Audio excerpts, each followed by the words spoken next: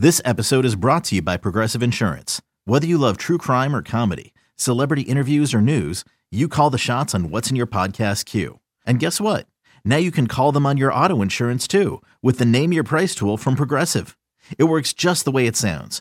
You tell Progressive how much you want to pay for car insurance, and they'll show you coverage options that fit your budget. Get your quote today at Progressive.com to join the over 28 million drivers who trust Progressive. Progressive Casualty Insurance Company and Affiliates.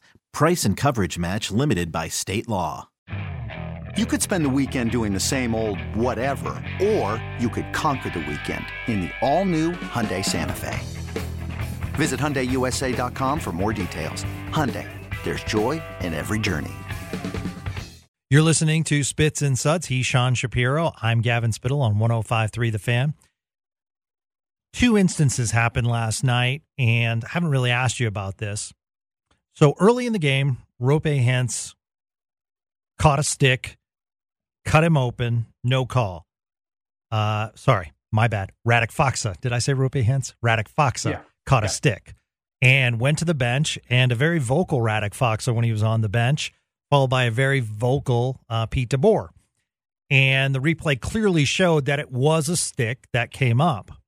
Later in the game, Jamie Benn draws a high stick, but puck was made contact. So my question is do you feel as though high sticking along with delay of game, which we've seen, should join offsides as far as reviewable plays?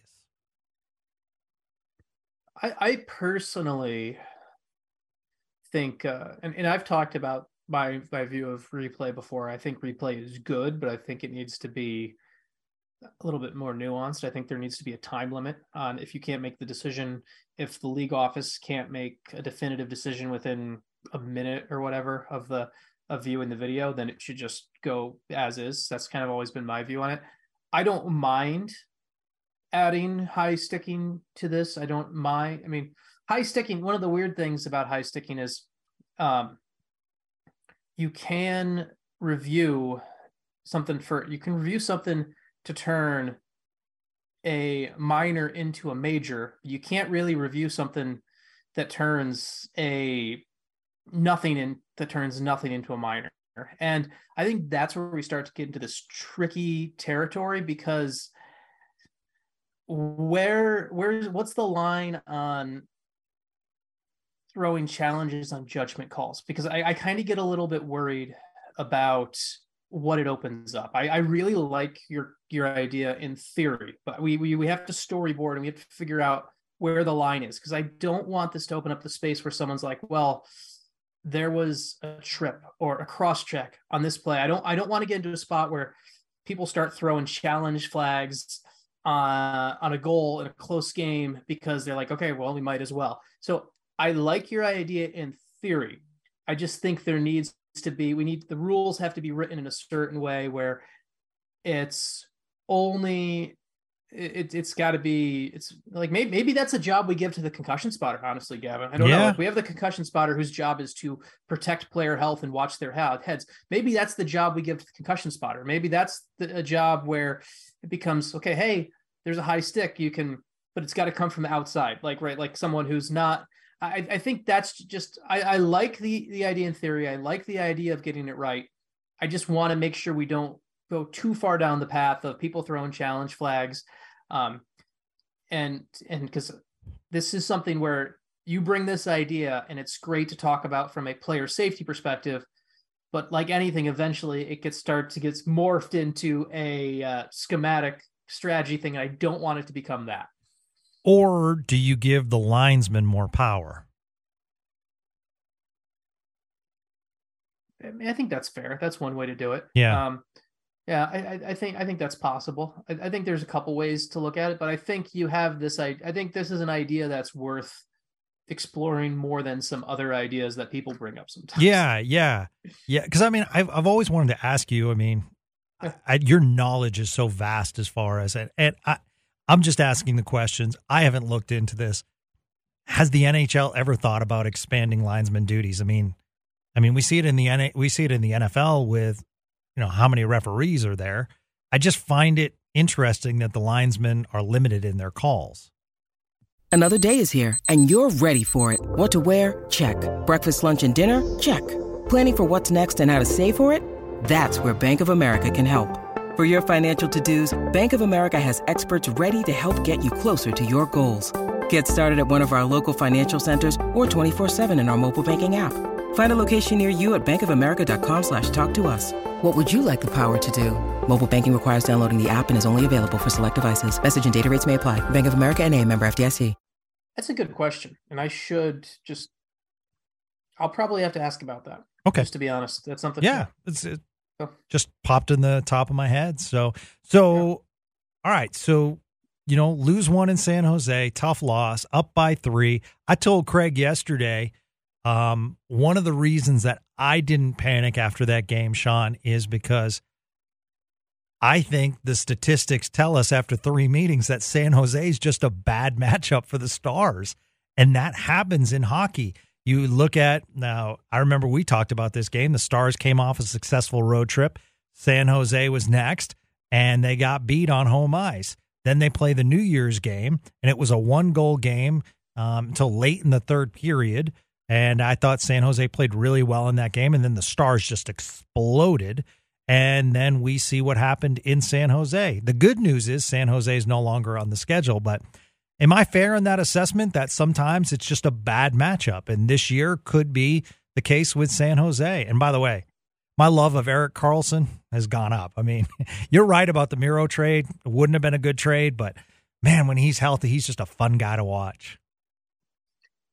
Yeah. I don't know as much as bad matchup, or it's just kind of a funny small sample size of how it happened. Honestly, I just think it's something where I wouldn't read too much into it. It's the game blowing the lead the other night and everything.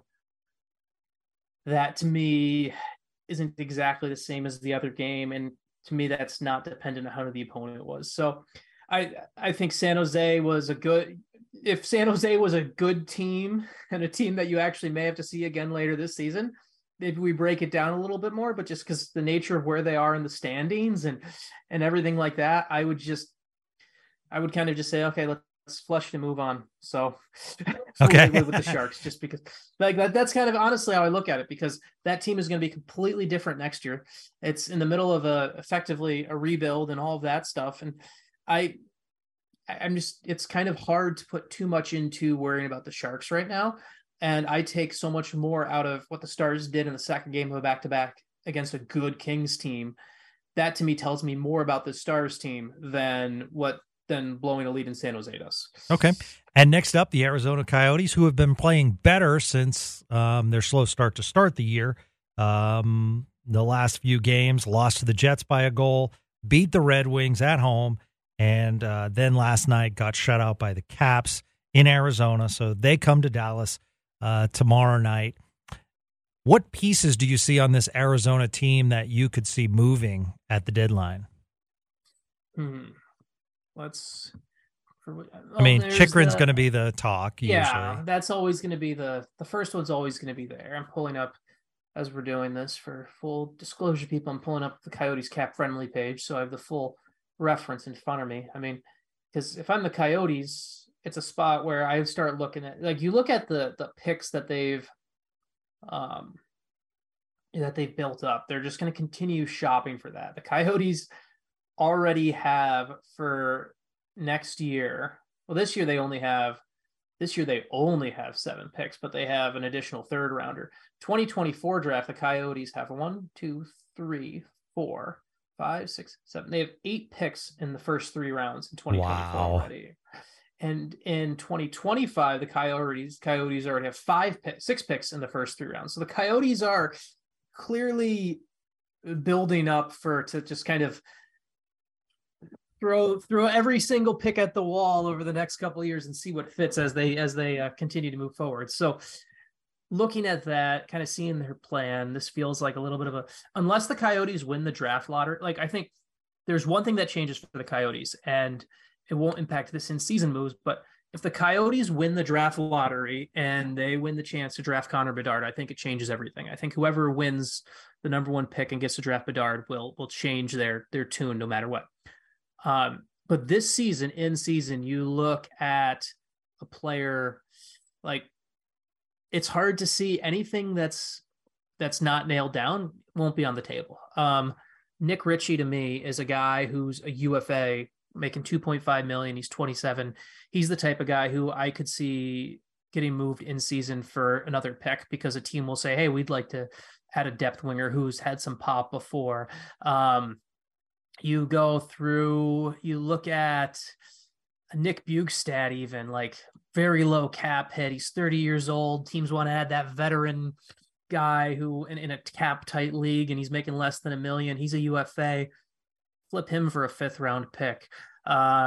You look at the ones that just, I don't see them finding the right deal for those bigger names, the Clayton Kellers, the Nick Schmaltz, the Lawson Cruzes, but even those guys are at a spot where, unless the Coyotes win the draft lottery, they're already at a spot where their contract, they're kind of in a spot where they might not be around for the time this team hits the turn. So I think all of these kind of pieces for the Coyotes are on the table. Chychrun is going to be the big one, who I think is probably the biggest name that gets moved. But I would love someone, maybe I should do it too. We should take a screen grab of the Coyotes roster on like February 1st and then see what it looks like on March 1st. Cause I would imagine we should also take a screen grab of the Tucson Roadrunners roster on February 1st and March 1st and see, and play that game. It's like that Office meme. Corporate needs you to find the difference between these two pictures. No, you're absolutely right. That's funny. All right. 2 quickies before I let you go. Montreal, Mr. Hughes, the general manager of the Montreal Canadiens, Habitants, came out and said that Cole Caulfield will be a part of their future. I would think so. So looking at the contracts, because Cole Caulfield is a restricted free agent after this year, his entry-level deal is up. Nick Suzuki just makes under $8 million a year for them at 7.8. This is one of the emerging superstars in our league in Caulfield. Mm-hmm. Could we see a restricted free agent? 2-part question, Sean. Could we see a restricted free agent go around 9 or 10 million, or are we going to settle at the 8 to 8.5 with him?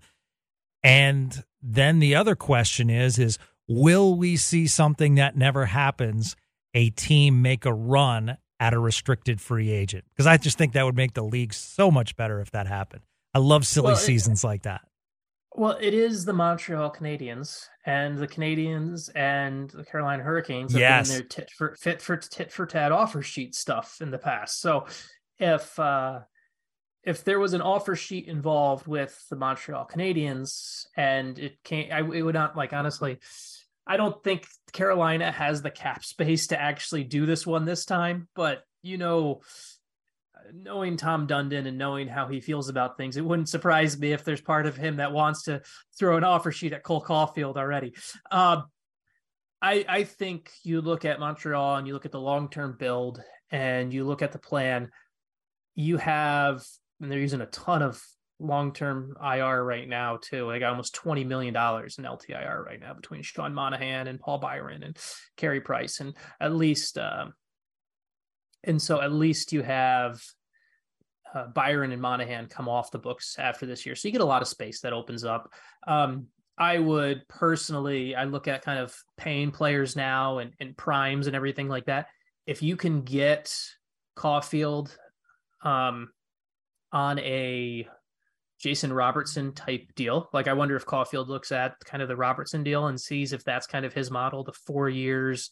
I'm kind of betting on myself and I'm still getting that big RFA qualifying offer at the end, or something longer. I would bet from the player perspective, the Robertson deal plus maybe the Robertson deal may actually end up being the best comp of approach. I'm not saying they should make the same amount of money, but I think the best comp of approach for Caulfield might be the best case scenario to go with that, get a pretty good chunk of change for the next 4 years, and then have an RFA deal you're built in at the end where the team's got to pay you X amount and you have to, and then you can capitalize on the cap having gone up. So I think we're going to see a good amount of money go to Cole Caulfield's way. I think the question is just going to be, does he want to kind of play the financial money game to get more 2 to 3 years from now, or does he want to book it long-term with Montreal now? And that's going to be the interesting thing. I don't think we see the offer sheet play out in this situation just because of how cap strapped a lot of teams are. I do hope, speaking of offer sheets, I hope the year the cap goes up, we go crazy with offer sheets. Like, it would just be so fun if it's like, okay, everyone's cap space opened up and now all of a sudden RFA season just goes crazy. That would be fun, but I don't think this summer's the summer for that.